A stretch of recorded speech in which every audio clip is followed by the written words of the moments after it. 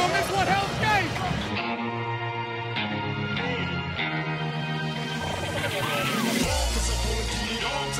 The ball, get up! It's loose!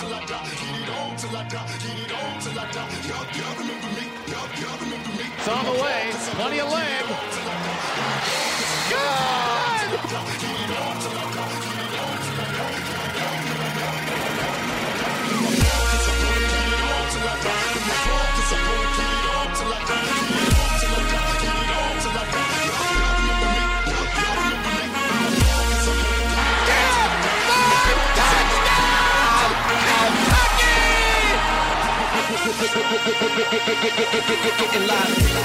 It's football time in the Bluegrass. You're listening to the KSR Football Podcast.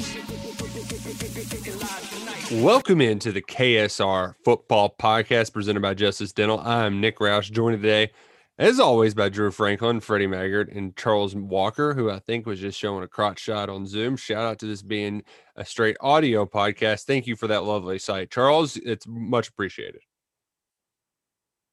As he stuffs a banana in his mouth. Just professionalism, as always, here on the KSR Football Podcast. Charles, you can eat it because we have some huge recruiting wins to talk about. We have spring football. It's come and gone just like that, lickety split. And then the NFL draft is right around the corner. It's next Thursday. Can you believe it? We are 10 days away. It snuck up on me, Drew. I'm not going to lie. Exciting times around UK land with the practice ending, but the huge commitments on the weekend. And as you said, next week we got at least two guys going to hear their names very early in the process and a couple more to follow. Yeah, it's Freddie, I know Drew called it a huge recruiting weekend, and that's great way, the perfect word to describe quite literally a huge recruiting weekend.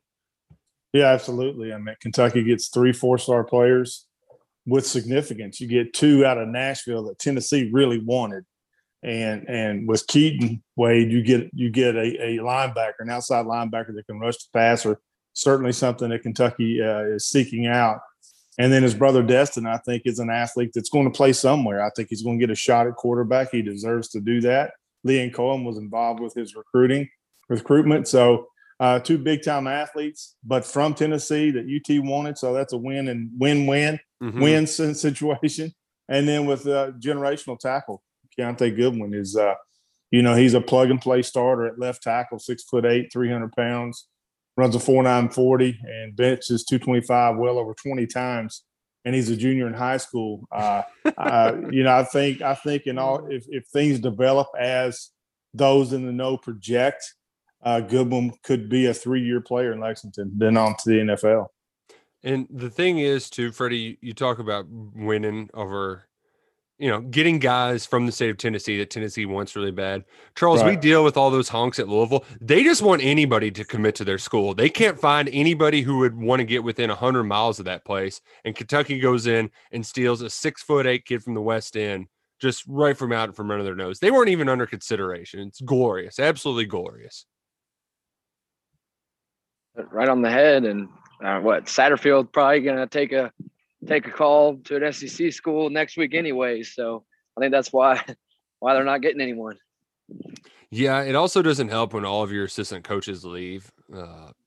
Trying to get anybody to just things are not going well over there. Tennessee, they at least just took whoever they could get to try to get some good news before the bad news dropped, which I always enjoy that, Drew. They're like, we're going to curve this bad news off at the pass by getting a couple of just low-level 3-stars so we don't look like complete buffoons whenever these kids commit to UK.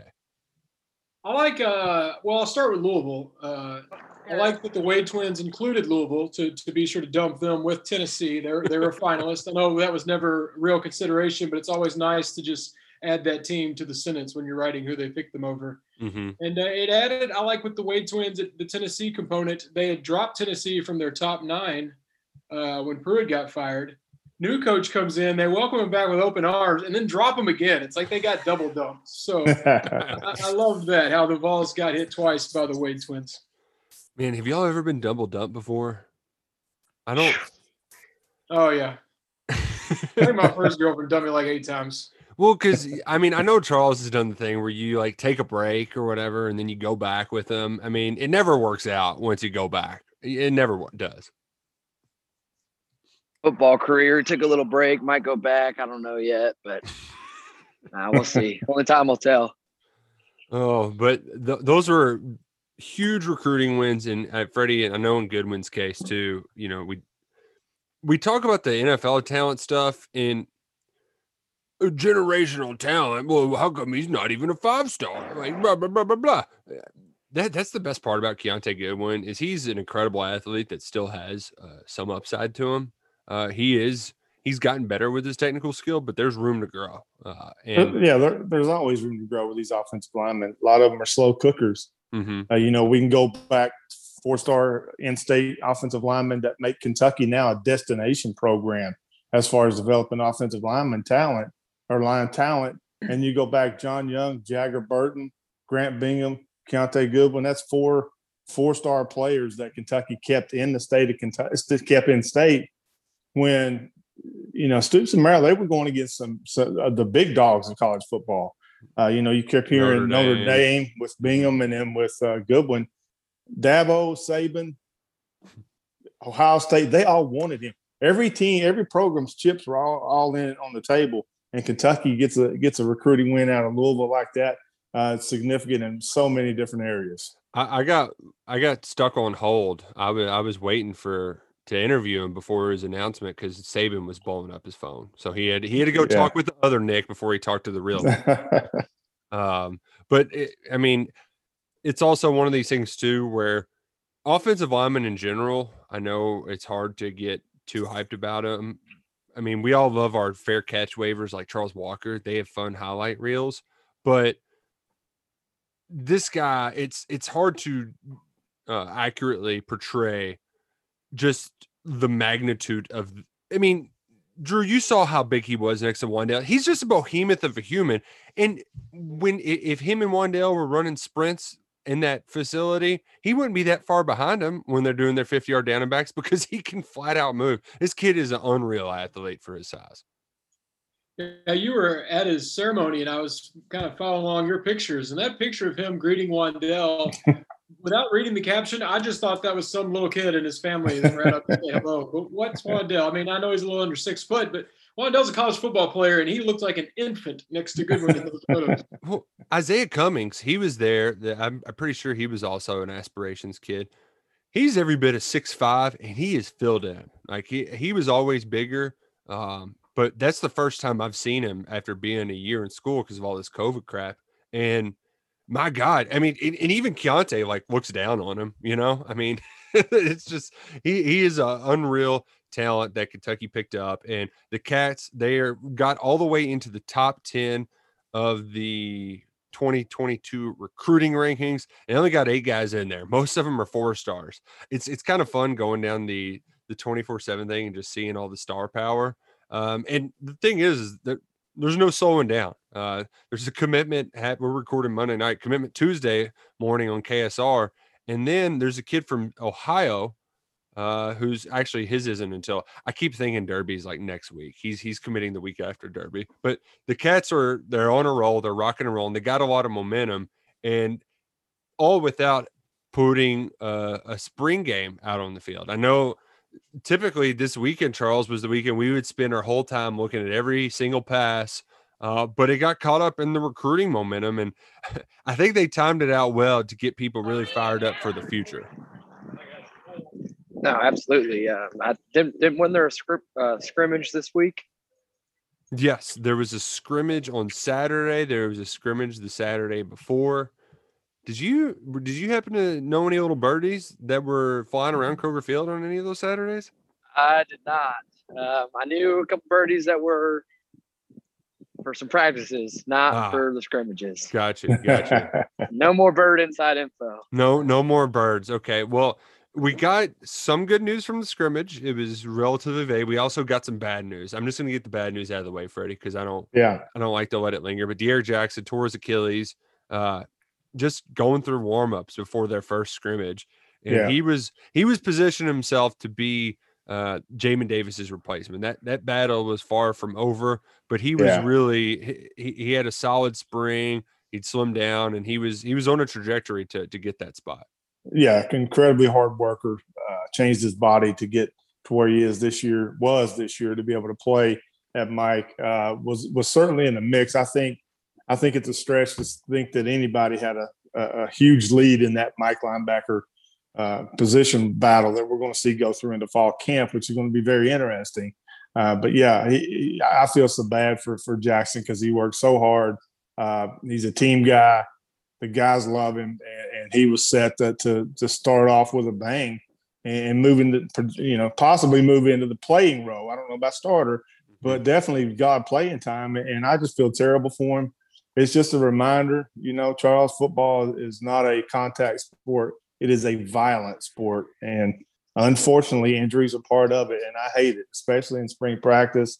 And I hate it for a young man that has done so much to get to where he is now. Was before the injury in Jackson. I hope he has a great, healthy, speedy recovery. No, I mean, you said it best. It's the worst part about the sport. I'll never forget Dorian Baker's injury going into my senior year, and it was I don't even know what he did. He tore, I guess, was it an ACL? Yeah, I don't remember if it was that or if it was an ankle that he tore up, or he did something though that put him out for the year, and I think it was that first scrimmage of fall camp. Yeah, it was crazy because with Dorian, he's just such a workhorse that he really only plays like 10 to 15 plays in the scrimmages because they don't want to get him hurt because they know he only goes either 0% or 100%. And we went out, it was a wide receiver screen, so I was going out to block again, saw what happened, got rolled up on, and first thing I did was just got on my knee, took my helmet off, got on my knee, and was like, all right, this is ain't no coming back from this one. Yeah. That year. And you heard Mark Stoops talk about the next man up.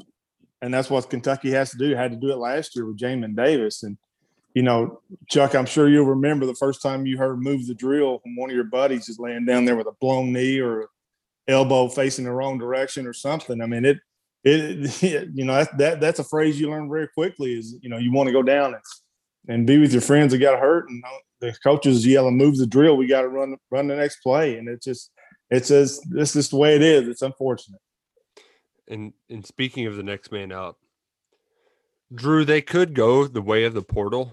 I know that there's certainly options out there. They've already got one in there with Luke Fulton. They could get others, but don't know if they're going to need to get others because that Trevin Wallace guy, he's pretty good at the game of football. Yeah, Wallace is a standout for so early, but I'm still confident we can see Fulton out of Michigan State playing that role. Both of you said next man up. It shows how important depth is in a program when a guy, even though Jackson's not exactly proven, we all know he's going to get plenty of minutes. And it shows that there are options, some young, some that Stoops brought in, that he's built depth at every position for when these circumstances come up. So it is unfortunate, but there are names there. Not a lot of names that have played any minutes yet, but names that you have a little confidence that they can slide in and pick up where Jackson was doing well. I think Drew nailed it there. I mean, I think sometimes we get too caught up in the Sam, Mike, Will, Jack, whatever. Kentucky's going to put out the 4 best linebackers that they can put on the field at the same time. And you're going to see some players playing. You're going to see when hopefully J.J. Weaver comes back and is able to play in the opener, you're going to see J.J. Weaver and Jordan Wright on the field at the same time. They have played the same position, but you're going to see all kinds of different looks. Brad, what I think it's going to be more of a substitution year instead of a base year because you're going to have to plug and play at the defensive end outside linebacker position to get pass rush and to stop the run, and you're going to go medium. So you're going to see a lot of different numbers in that second level of the Kentucky secondary. Yeah, and another one we didn't mention too is Jared Casey. It's kind of nice having a larger where you got a guy like DeAndre Square who just knows every position, and even though he might not have the, like you said, he might be the will, he can be the leader that steps up into that role. Yeah. Make sure others know what they're doing. I know they said Casey's gone a long way now that he's got a year underneath him, but it's just some people aren't ready to hop in the fire just to get thrown in right away. I know people are going to want to temper expectations for Trevin Wallace. I'm not going to be one of those. Like, sorry, Charlie. Yeah. There's well, and it's also one of those things where you might have. It's kind of like Landon Young. Landon Young did not need to play as a true freshman until he needed to play as a true freshman when Cole Mosier went down in that game at Florida. I think the same thing just happened with Trevin Wallace, where I think they were going to try to bring him in spells and, get some special teams work in and, maybe 20% of the snaps here and there. But I do think you're going to see, like you said, Freddie, a lot more of rotating guys in where, maybe Casey gets 30%, you get Wallace 30%, Fulton 25, 30%. There's going to be a lot of subbing in and out, which is a good thing Kentucky doesn't play Ole Miss this year. Yeah, absolutely, because defense can only sub if the offense does. That's why tempo is such a weapon offensively. But yeah, it's going to be best 4 linebackers that they can get on the field at any time. A lot of rotation. I think it's going to the linebacker position. And several of those roles are going to be done by committee. Mm-hmm.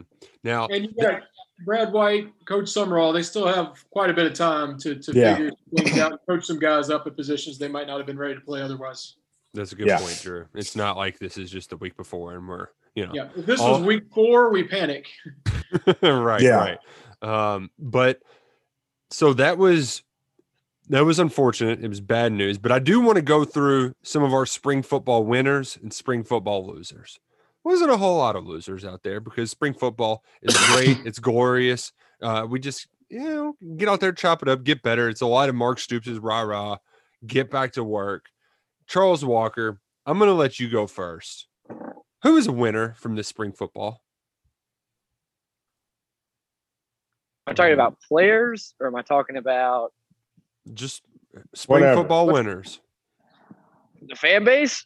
Because you get to watch football? Am I on the right? But nobody got to watch football though, Charles. So that's a bad answer. You would get 0 points in Family Feud.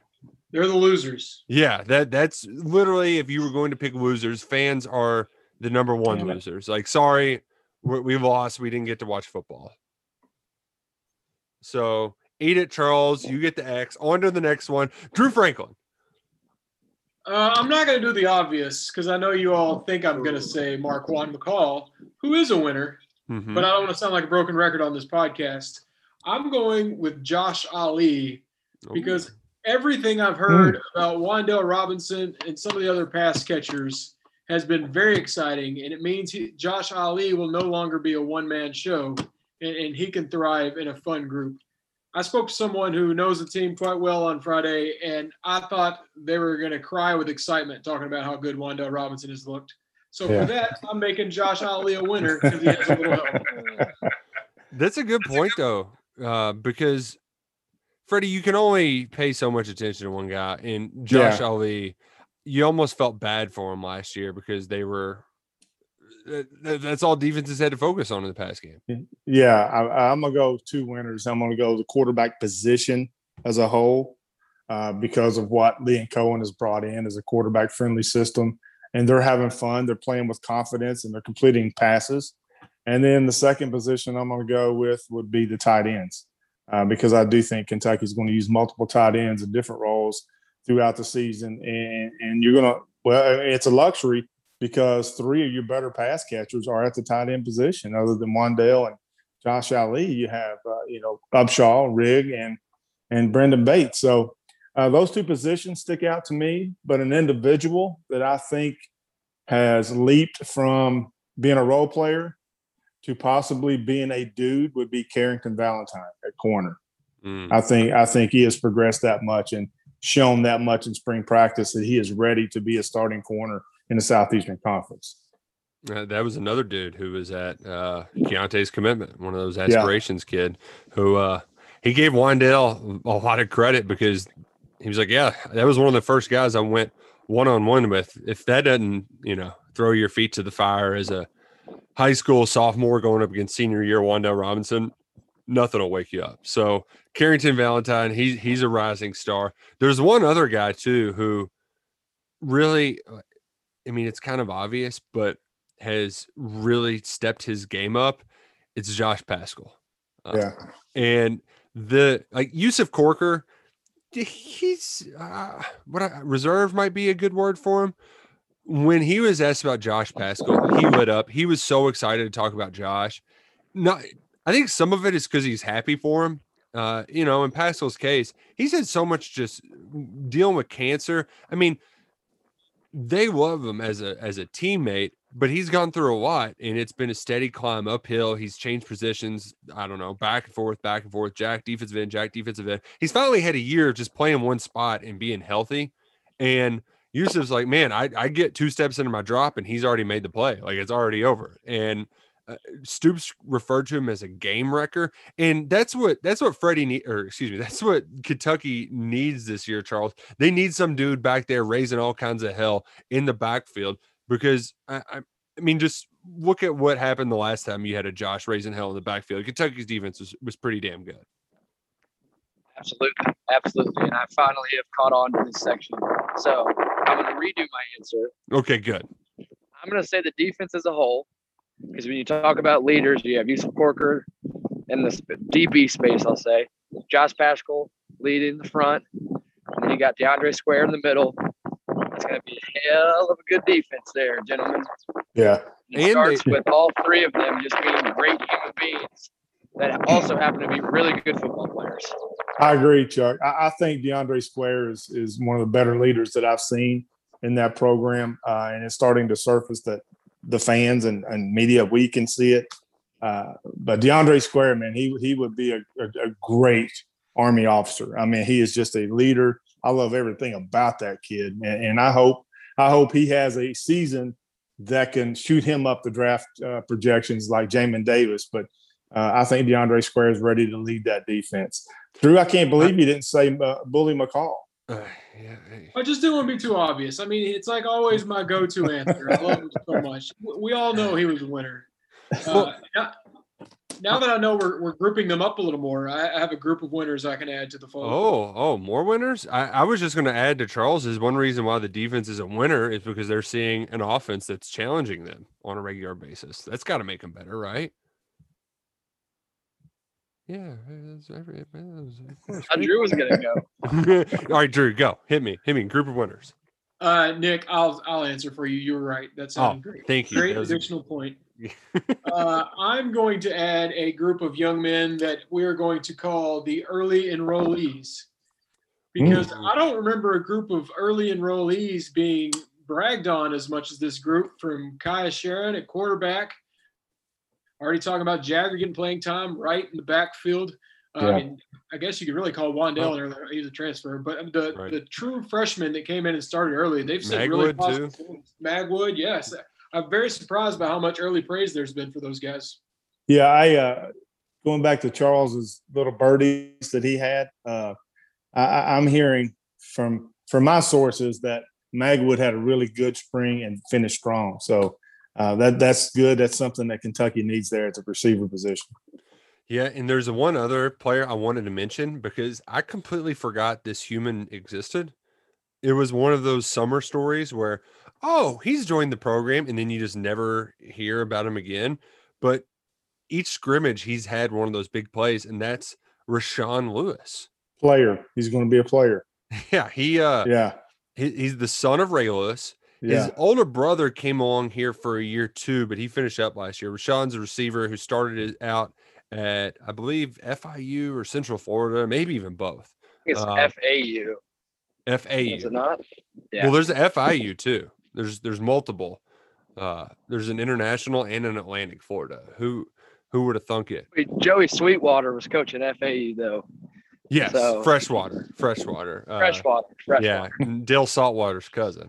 But Rashawn Lewis was a guy that I never expected much. I just thought it was cool. Ray Lewis's kid played for Kentucky. I thought that would be a nice little, okay. But he showed up, and I think it also shows that, Freddie, they're really, for these wide receivers, they're placing a premium on speed. They're making exceptions for a big guy or two, but for the most part, it's all about speed with these dudes. Yeah, it's about speed. It's about catching the football and then yards after the catch. I mean, I think that's another big factor because if you think back, Kentucky averaged, 5.5 yards per attempt a year ago.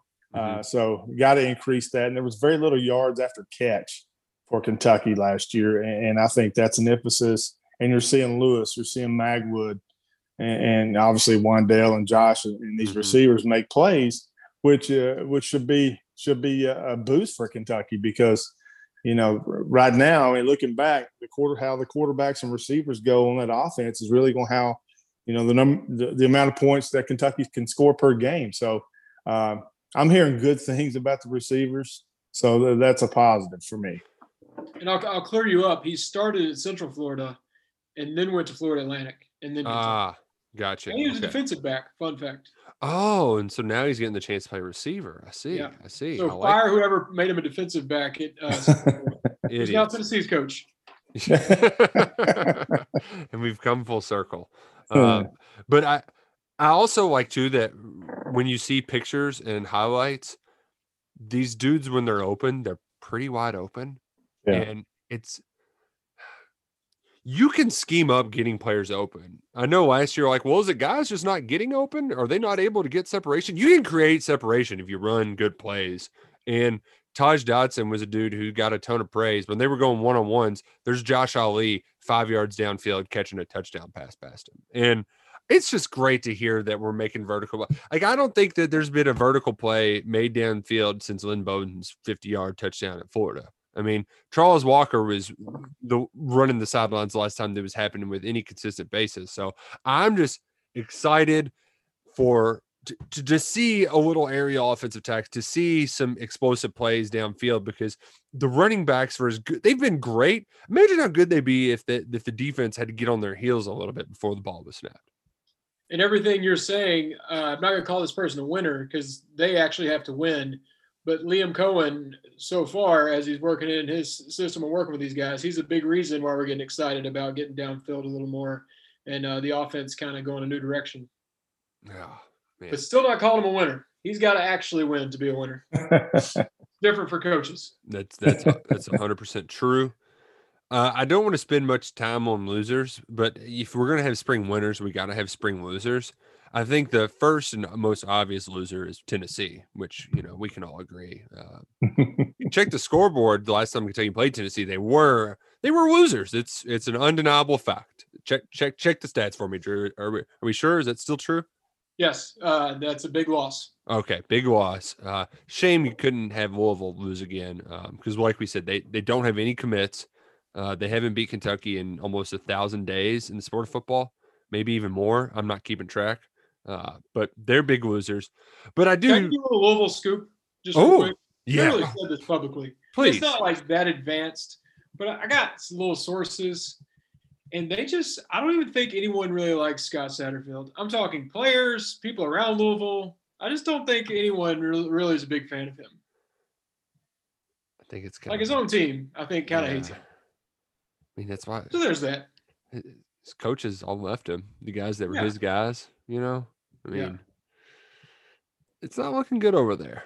Start the countdown. Can we just, if we get to this point again, can we please have him hang around for the last game? Because Vince Tyree took away beating Bobby Petrino by 1,000,000 points and watching him just be mad on the sideline. That was taken from us. We earned the right to watch them get their faces beat in. Don't take Scott Satterfield away from us before we can see him crying about L's down again. Please, Vince Tyree, for the love of God, throw us a freaking bone. That was tough not having Petrino that year. Forgot about that. I know Charles wanted to see it. He still is trying to get in another shot in that fight at midfield. Did you throw any blows in that, Charles, back in the day? I don't even know. Probably not. I think I was fair catching punts in preparation for doing that. You were probably the 20 minutes later. Guy. They're like, yeah, hold me back. Just handling it all, so I let him do it. This is random, and I'm just thinking, like, just seeing Charles. I'm like, oh, you remember that time that one thing happened? When I wrote that Pascal article today, I thought about that first play from his first game back at Southern Miss. Holy crap, he blew up that kid. Ito Smith, my God. That was a great play. Yeah, he killed him. That was also the hottest football game that's ever been played on earth. Hattiesburg, Mississippi at, was it 3:30 or 2:30 or noon? I don't even know. I didn't even know the time because it was so hot. Middle of the day, scalding hot. God. Oh. You know what, though? Southern Miss, they put on a good show. Hopefully that program bounces back. They got a proud fan base. They're really bad right now. And Charles, you're partially responsible. Too. Yeah, I like Hattiesburg. Yeah, Southern Miss has gone downhill. They were really good there for a while. Beat Kentucky. And was it the opening of the new stadium? Am I correct on that? No, that was the year after. No, that was Louisiana Lafayette. Yeah. Okay. Boom scored on the first play. They couldn't get the clock to work. Yeah. But yeah. Southern Miss got a W in Lexington, so that just shows you, that's a program that there's talent in the state of Mississippi. So somebody can come in there and get it right. Yeah. Kentucky's busy stealing it. I did just want to make one final complaint that I really just wanted to see a spring football game. I don't think it was too much to ask. There was plenty of other spring games happening elsewhere where there wasn't many fans in stands. I've seen a lot of people very angry that, UK tweeted the donors were there. First off, that was just very stupid. Everybody, we all knew that folks who donate money get to go to practices and scrimmages all the time. That's nothing new.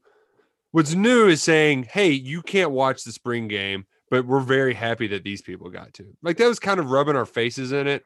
And nobody else got to watch any practices at all. Not media, not anything. And it was just a bummer. I just wanted to have something to say because,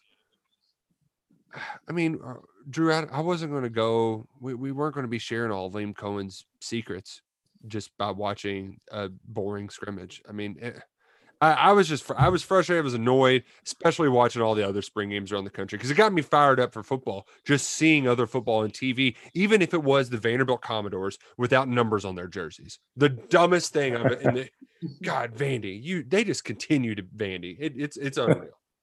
On the UK thing, I won't go off on the rich versus poor debate that just sadly exists in the world. But I was severely disappointed just the entire spring.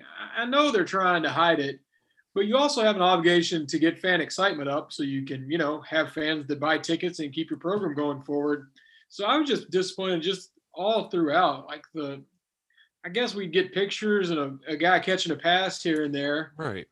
Okay, you didn't show the whole game. I think you should have, whatever. Give us something, even if it's like the basketball team, even though it's boring, does those drills for the NBA. Yeah. We're just watching them do drills. It's basic practice stuff, but we still get into that. Just show us a random practice. You don't have to open the playbook. Yeah, even the boring parts at the beginning where they're just doing individual drills. You got cameras going around. Put it on your Instagram Live or whatever. Just something. And that was the part that was really frustrating to me because it's almost like they were doing just the least amount of possible to try to generate fan interest.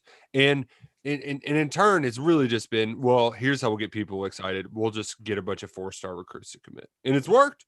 It's worked swimmingly, but I still am frustrated that we're going to try to do different things to expose our program. Going on BBN tonight, sorry, no one cares. More interviews. We don't need that.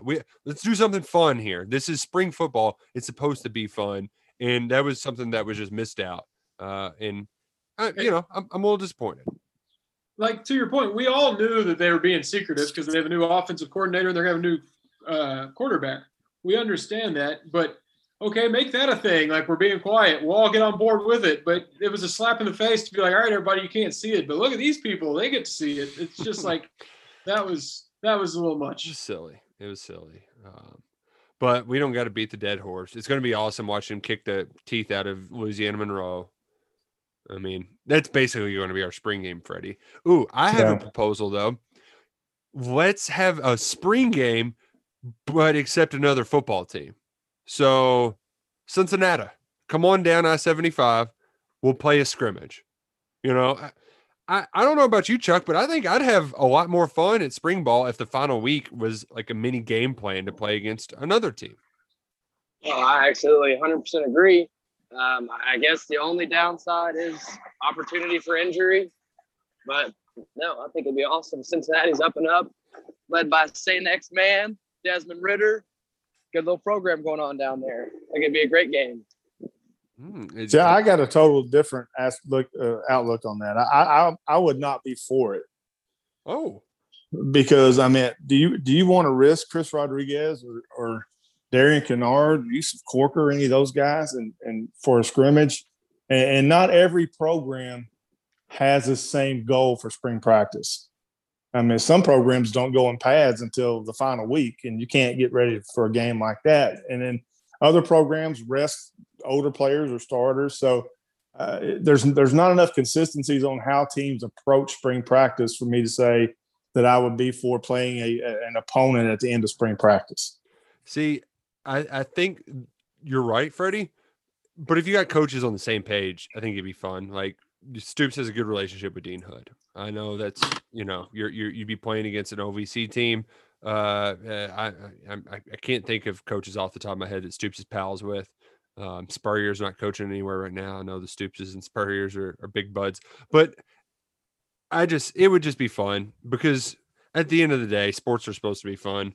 And I think it could be a nice little treat because the FCS football has been relatively fun. I saw Dean Hood was coach of the year in the league. Day Hawkins, he was all OVC as well. And even our boy from Lafayette, Walker Wood, scored a couple touchdowns running the Wildcat near the end zone for McNeese State. So it's been kind of fun having that as a side thing. I don't know. I'm coming up with kooky ideas because I didn't get to watch my team play. Yeah. I kind of have a solution that helps both of you. Oh, okay. Nick, you want a fun game at the very front to get some no risk here of losing, just kind of get some practice in, beat up on a team that sucks. Why don't we just put Louisville back at the front of the schedule? It counts. It serves that purpose. You drill them, and then you go on and start playing real teams. Man, that's a good point, Drew. They're your it's like the movie Longest Yard. You want to beat your Southwestern Divisional State, so the guards, they lost. You got it. Yeah, but no, we beat the crap out of them. Yeah. Beat the crap out of Louisville. Good idea, Drew. If you want to play a crap team, just play them. Oh man, I love that this is April 19th, and we're just using this entire podcast as an excuse to dump on Tennessee. And you know what? We couldn't be doing this without Justice Dental. Big shout out to Justice Dental and Dr. Thompson, who he's running. I think he might end up hooking up with us. He was at his son's Little League baseball game today. Henry had a game at 5:30, so hopefully he can join us. Yeah, and if you can't, you can join him at any of their two locations. They've got one over there by you, Drew, in Hamburg, if I'm correct, and also one over by the Fayette Mall in Christian Academy. So both sides of town, full dental. You don't have to go a bunch of different places. They do all the surgical stuff. They do easy cat. They do everything at Justice Dental. Go visit them, justicedental.com. Was there 2 weeks ago. Great television in front of me while they did my little cleaning. Watched some Love It or List It, in and out. Pain was stripped at the dentist. All right, I got a game for us. Oh, okay. Okay, you're an NFL team, general manager. You need a quarterback that's not named Trevor Lawrence. Do you go with Zach Wilson, Justin Fields, Trey Lance, or Mac Jones? Who do you go with? Drew Franklin, you're the veteran of the bunch. You go first. Well, I kind of fancy myself NFL GM anyway. I did sign Bud Dupree to Nashville this past offseason. That's right. And I'm telling you, I am throwing Mac Jones out of the pile, and I don't even want him near my list. Part of that is still just a little animosity, still a little wounded from him committing to the Cats. But I read a lot about what they say about Wilson. I just didn't watch him much in college. I haven't kept up with. So for the sake of this exercise, I will put my name behind Justin Fields being the future NFL star. Okay, Charles? I'm kind of leaning towards Justin Fields as well. He's kind of getting snubbed. I think he's a good leader on the field and off the field. He's athletic as can be. And again, I think he's going to go into his whole career with that chip on his shoulder that no one wanted him.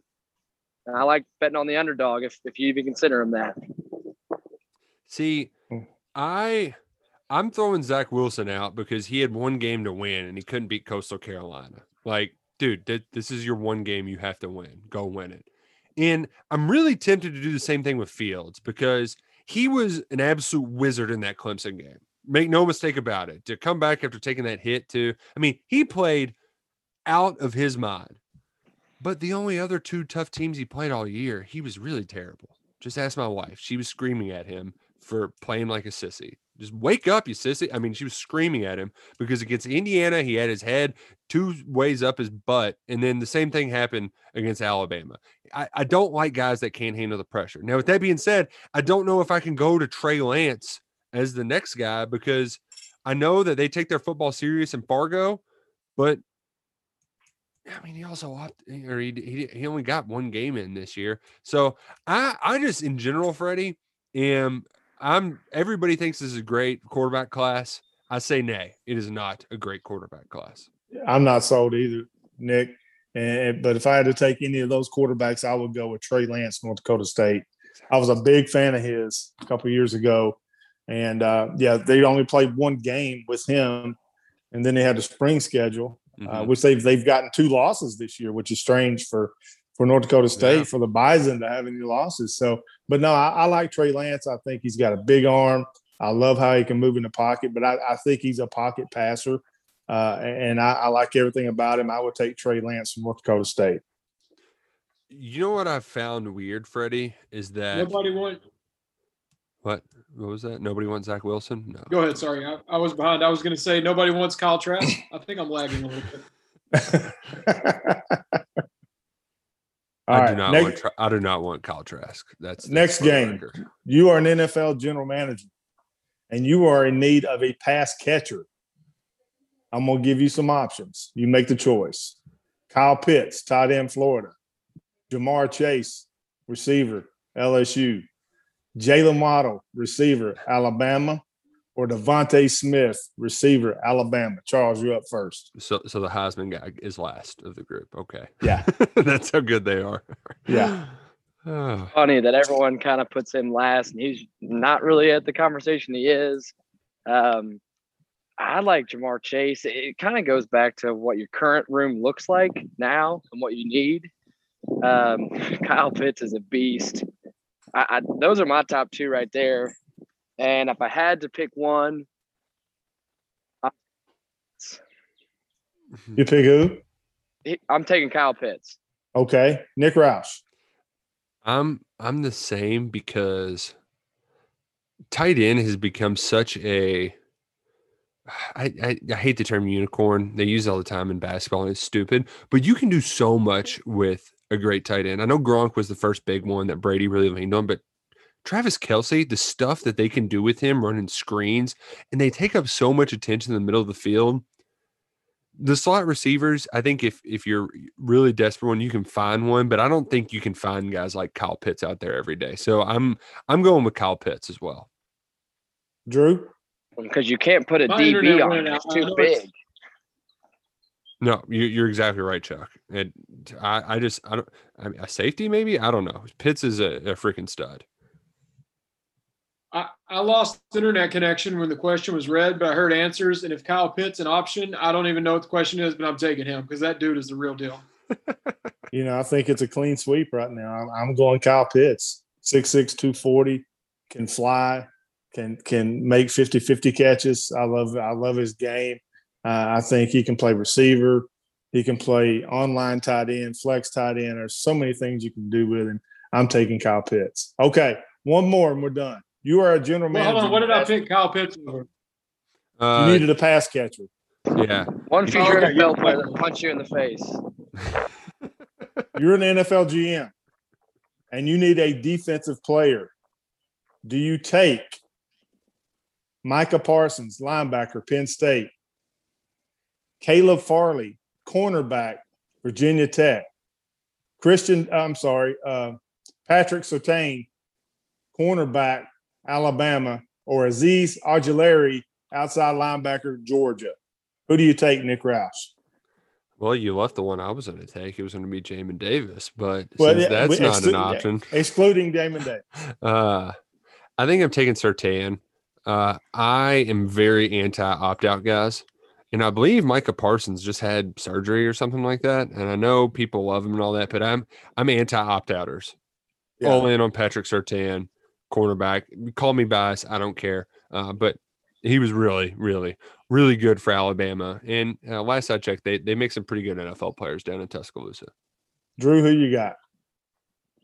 I was going to go Surtain, but to be different, I'll go Caleb Farley. I'm definitely going cornerback in part because my team needs a cornerback, so I've been looking at those guys closely. Bossman Fett's not quite high enough the list for me, so I'll go Farley. Were you Charles? said? Again, I don't want to be too cliche, but Surtain and Bama, you're disciplined. Nick Saban teaches you that. You learn from one of the greatest. And like I said, you have that Bama mentality. You just know they run such a tight ship there. He was successful. I'm taking him. I'm going to go with somebody off the list. I should have named, but I didn't. Defensive interior lineman Christian Barmore from Alabama. The way he played throughout the playoffs, he was dominant. I think he can transition into a dominant player in the National Football League. I'm going Christian Barmore from Alabama. All right, Nick, I've taken over the show enough. I just had those 3 games for our entertainment. I just thought too, Freddie, that it's been kind of odd to see. It's not just my bullish, hey, opt-outs, get the hell out of here. But I do think that it was weird that when Penei Sewell opted out, he was going to be a top 5 pick, and that's no longer the case. Now, some of it's they get more hyped on the quarterbacks, but I do think that some of these opt-out guys just not having Rondale Moore. He's another one too that without, I guess he ended up playing a few games, but he's now more likely going to be a second-round guy than a first rounder. And you mentioned all those other pass catchers, so it's. I think that I'm just being a meathead college football guy when I say that, but at the same time, it does feel like the overwhelming sentiment is that most of those opt-out guys haven't really done themselves any favors. They've really just fallen. Now, that may change come draft night, but at least in the lead up to the draft, there hasn't been this consensus supporting those guys. No, I absolutely agree. And both those guys have had injury issues going into the draft. Caleb Farley, I think, had a back surgery. So that's a lot of questions for a cornerback. So, yeah, of those two, I would go with Patrick Surtain. Get it? Cornerback. Hurt his back. Oh, that was a good one, Freddie. You dog. To add to your fun NFL draft games, let's all go on record with our Jamin Davis pick, since this is the last time we'll talk before it happens likely. Is he going to be in the first round? Freddie, are you willing to say which team he's going to? I am. I think that Jamin Davis does go in the first round, and I think he goes to the Cleveland Browns at pick number 26. I'll be surprised if he goes anywhere else. Is that bad of me that I'm just so like I'm just already certain he's just going to be putting on a Cleveland uniform? I mean, he could help that defense, and that would be a great situation for Jamin because Cleveland is right there with Buffalo, Kansas City as far as AFC champions going or potential champions go to the Super Bowl. Drew, sitting right here, Freddie. And the Titans. I forgot. My bad. Cleveland is loading up. They got Clowney, his washed up ass that we didn't want anymore. But I would like that pick for Jamin. I just think with all the buzz about him since the season ended and the numbers he's putting up and everything, I think somebody's going on in the first round, especially Cleveland if he's there at 26. I would love to see 24 to the Steelers, but I don't know. Yeah, I don't. They need someone. I think they're going to go running back. Yeah. And I don't know what they're going to do with Big Ben. Goodness gracious. I guess they had to keep him another year, but I could see them getting Kyle Trask in like the third round or something because they got to get somebody. Mason Rudolph. What a joke that guy is. I want to bash his face in with a helmet too. Dude's a joke. The Titans really need a corner, and if they don't do it immediately, which they probably will, there is boss man fat talk on down the line if it gets to that point. Do we think Mr. Joseph is a second rounder or a third rounder? Any? For my eyeballs, third, but there's been some buzz. I don't know if it's how fast he went with the Magic UK whistles or what, but maybe he could get in the second. Yeah, I think for him, it's if he had any interviews that were able to wow a team. I don't know. I ultimately think he'll be a third rounder. But, Chuck, there's a ton of dudes who are on day 3. They're going to be just anxiously awaiting to hear their name called, from Drake Jackson, Quentin Bohanna, Boogie Watson, Landon Young. I mean, there's a lot of guys who could get taken on that last day where they've got that 5th to 7th round grade. You just don't know. You just really need one team to pick you. And I can't imagine going through that process of day 3, just sitting there waiting around to hear your name called. Technically, I did it. I really didn't think I'd be drafted. My dad, we were going to play 18 holes to not think about it. And he stopped at 9, and I watched round 3 through 7. It was pretty funny now, I guess. Not so funny back then. But the worst part is some guys wait for that call and it never comes. At least I had one opportunity. Mm-hmm. But no, I mean, it's you've pretty much worked your whole life for that day. It was a couple days. So when you get into the late rounds, the interviews really can make you stand out. So well, and if it's not the interviews too, it's also just a little stuff like your workouts. I mean, Freddie, we saw Big George get taken by the Giants in the 7th round, and I don't think he's still in the league 2 or 3 years later. But I'm not sure. He had a couple nice paydays though, and it was all because of that exceptional pro day. And there were a couple guys at this year's pro day that I think probably did enough. I'm really hopeful that Landon Young will get taken. And I'm pretty certain that Drake will. I think Drake's probably in that 5th, 6th round. Even though he's undersized, he has a lot of desirable traits that you want in an interior offensive lineman. So I'm just you keep your fingers crossed. You hope those guys at least. Jacob Tammy told me once, everybody's going to get a shot. It's just when you get it, and for some of them it'll be undrafted. And they'll get to, choose their own adventure. And for others, it's that late round where you just hope you can turn that into making one cut and then the next cut and then the next cut and then the next cut. Yeah, I think Brandon Eccles is a player that we could see come off the board. Yeah, I think he did himself a lot of good at pro day. And I think he's a guy that could play that third corner on the slot position. So hopefully he'll hear his name called at the end of this month. Oh, Charles said in those late rounds, it can be just interviews, or you all said other things. One thing it can be is your college coach. And 5-10 years ago, Stoops in Kentucky didn't have much built up yet. But, with the success they've turned out the last couple of years, now guys in that 7th, 6th round, they might go, man, he played for Stoops in Kentucky. And what used to not carry much weight in the NFL draft, it's gradual, but it's getting better and better. I think you nailed it, Drew. And I think I look at 2 positions there, offensive line, obviously, and then linebacker, and secondary linebacker, 3 positions that Coach Stoops has had a lot of success developing and putting in the pro level. Yeah, if I'm in a NFL draft war room, which, by the way, did you all see the Rams? Oh, yes. All right, they're just showing off. I want them to lose everything now. We have Liam Cohen, great guy. But lost my train of thought. Oh, if I'm in my draft room and it's the 7th round, I'm looking at a piece of paper and it says Landon Young or so-and-so from wherever. I'm thinking, the big blue wall, man, they churn them out. And I think UK is getting to a point where that really matters. You can help push you go over the top of someone else if it's so close. Yeah, and then also they look at locker room. What are you going to bring to that locker room? And Landon Young won many off-the-field accolades at Kentucky. So things like that matter. Courtney Love is doing a great job there at player development. And a lot of those players are Luke Ford or more are actively involved in the community. And I think that's something the NFL teams look at as well.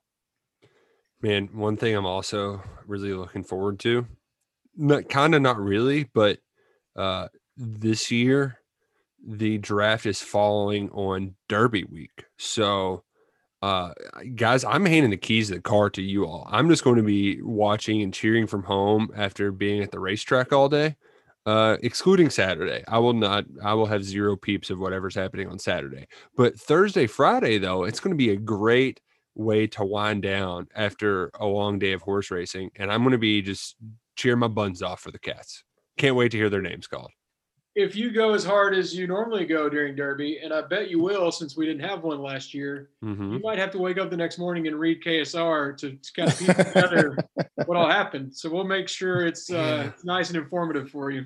I have a feeling what's going to end up happening, because a lot of these guys have got a pretty decent relationship. There's going to be some drunk messages exchanged. There's no way around it. I'm going to make a fool out of myself, and you know what? That's what Derby's for. It's for making a fool out of yourself.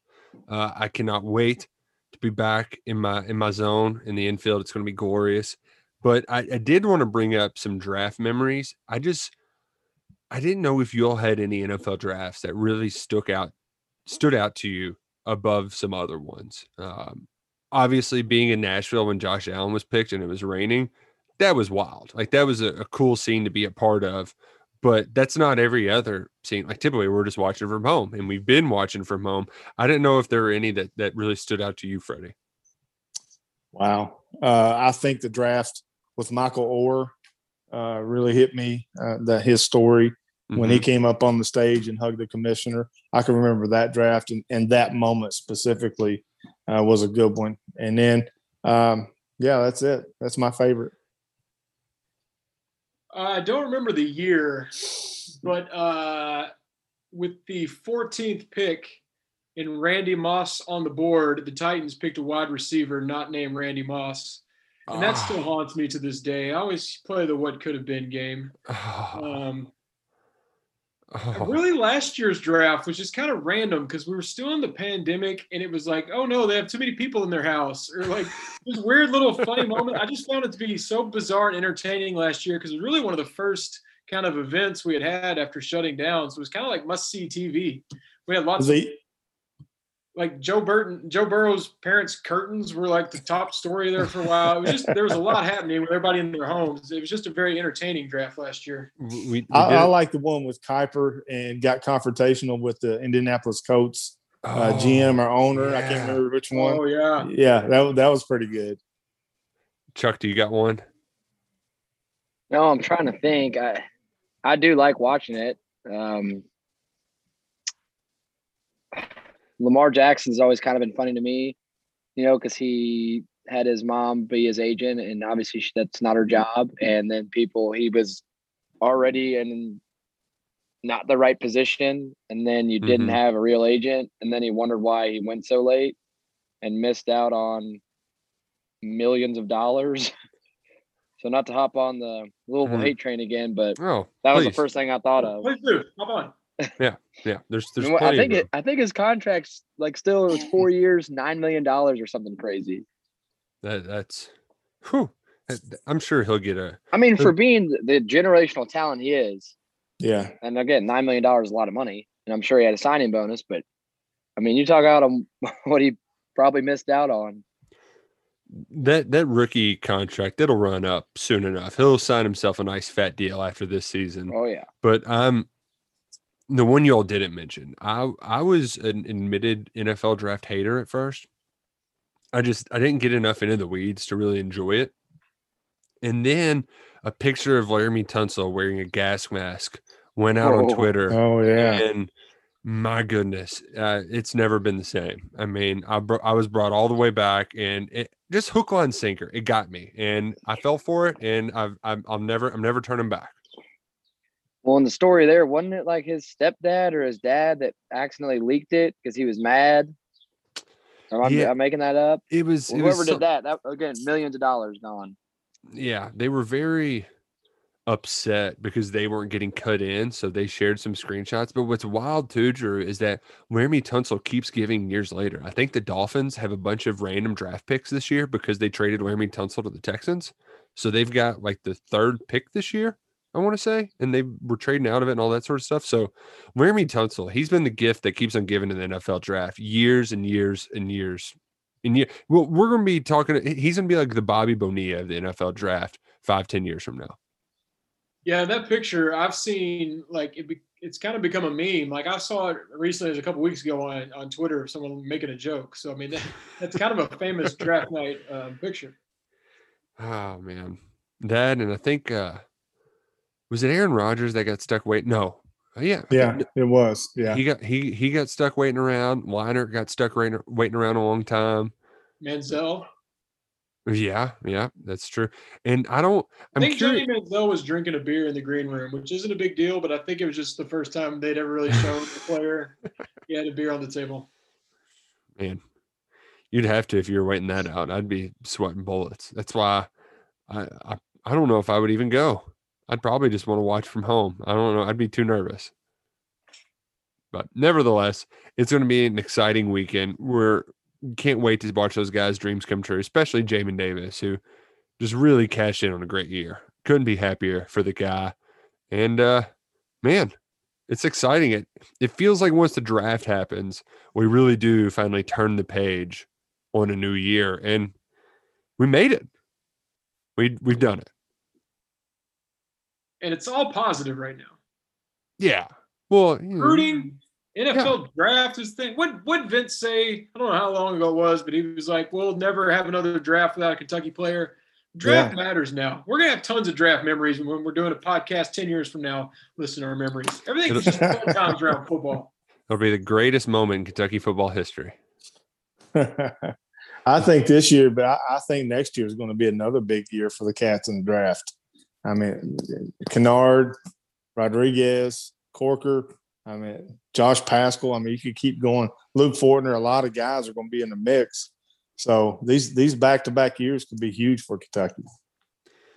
Oh man, well, you're exactly right, Freddie. But before we move on to the next, we need to move on to the next episode. We're not going to stop and just start a new one, but we will thank Justice Dental for proudly supporting us. Remember to check them out at justicedental.com. And folks, enjoy the NFL draft. Enjoy the 147th running of the Kentucky Derby. It's going to be a glorious weekend in the Bluegrass and in Cleveland. Shout out to Cleveland for getting the host. I think that's why you got the Browns cap on, right, Freddie? Got to show that's Cleveland right. Yeah. I'm just getting ready. Yeah. And shout out to rolling more dice in later this week, maybe. Yeah. Possibly tomorrow, definitely. Tomorrow. Until then, go Cats and go Kroger. And peep the technique.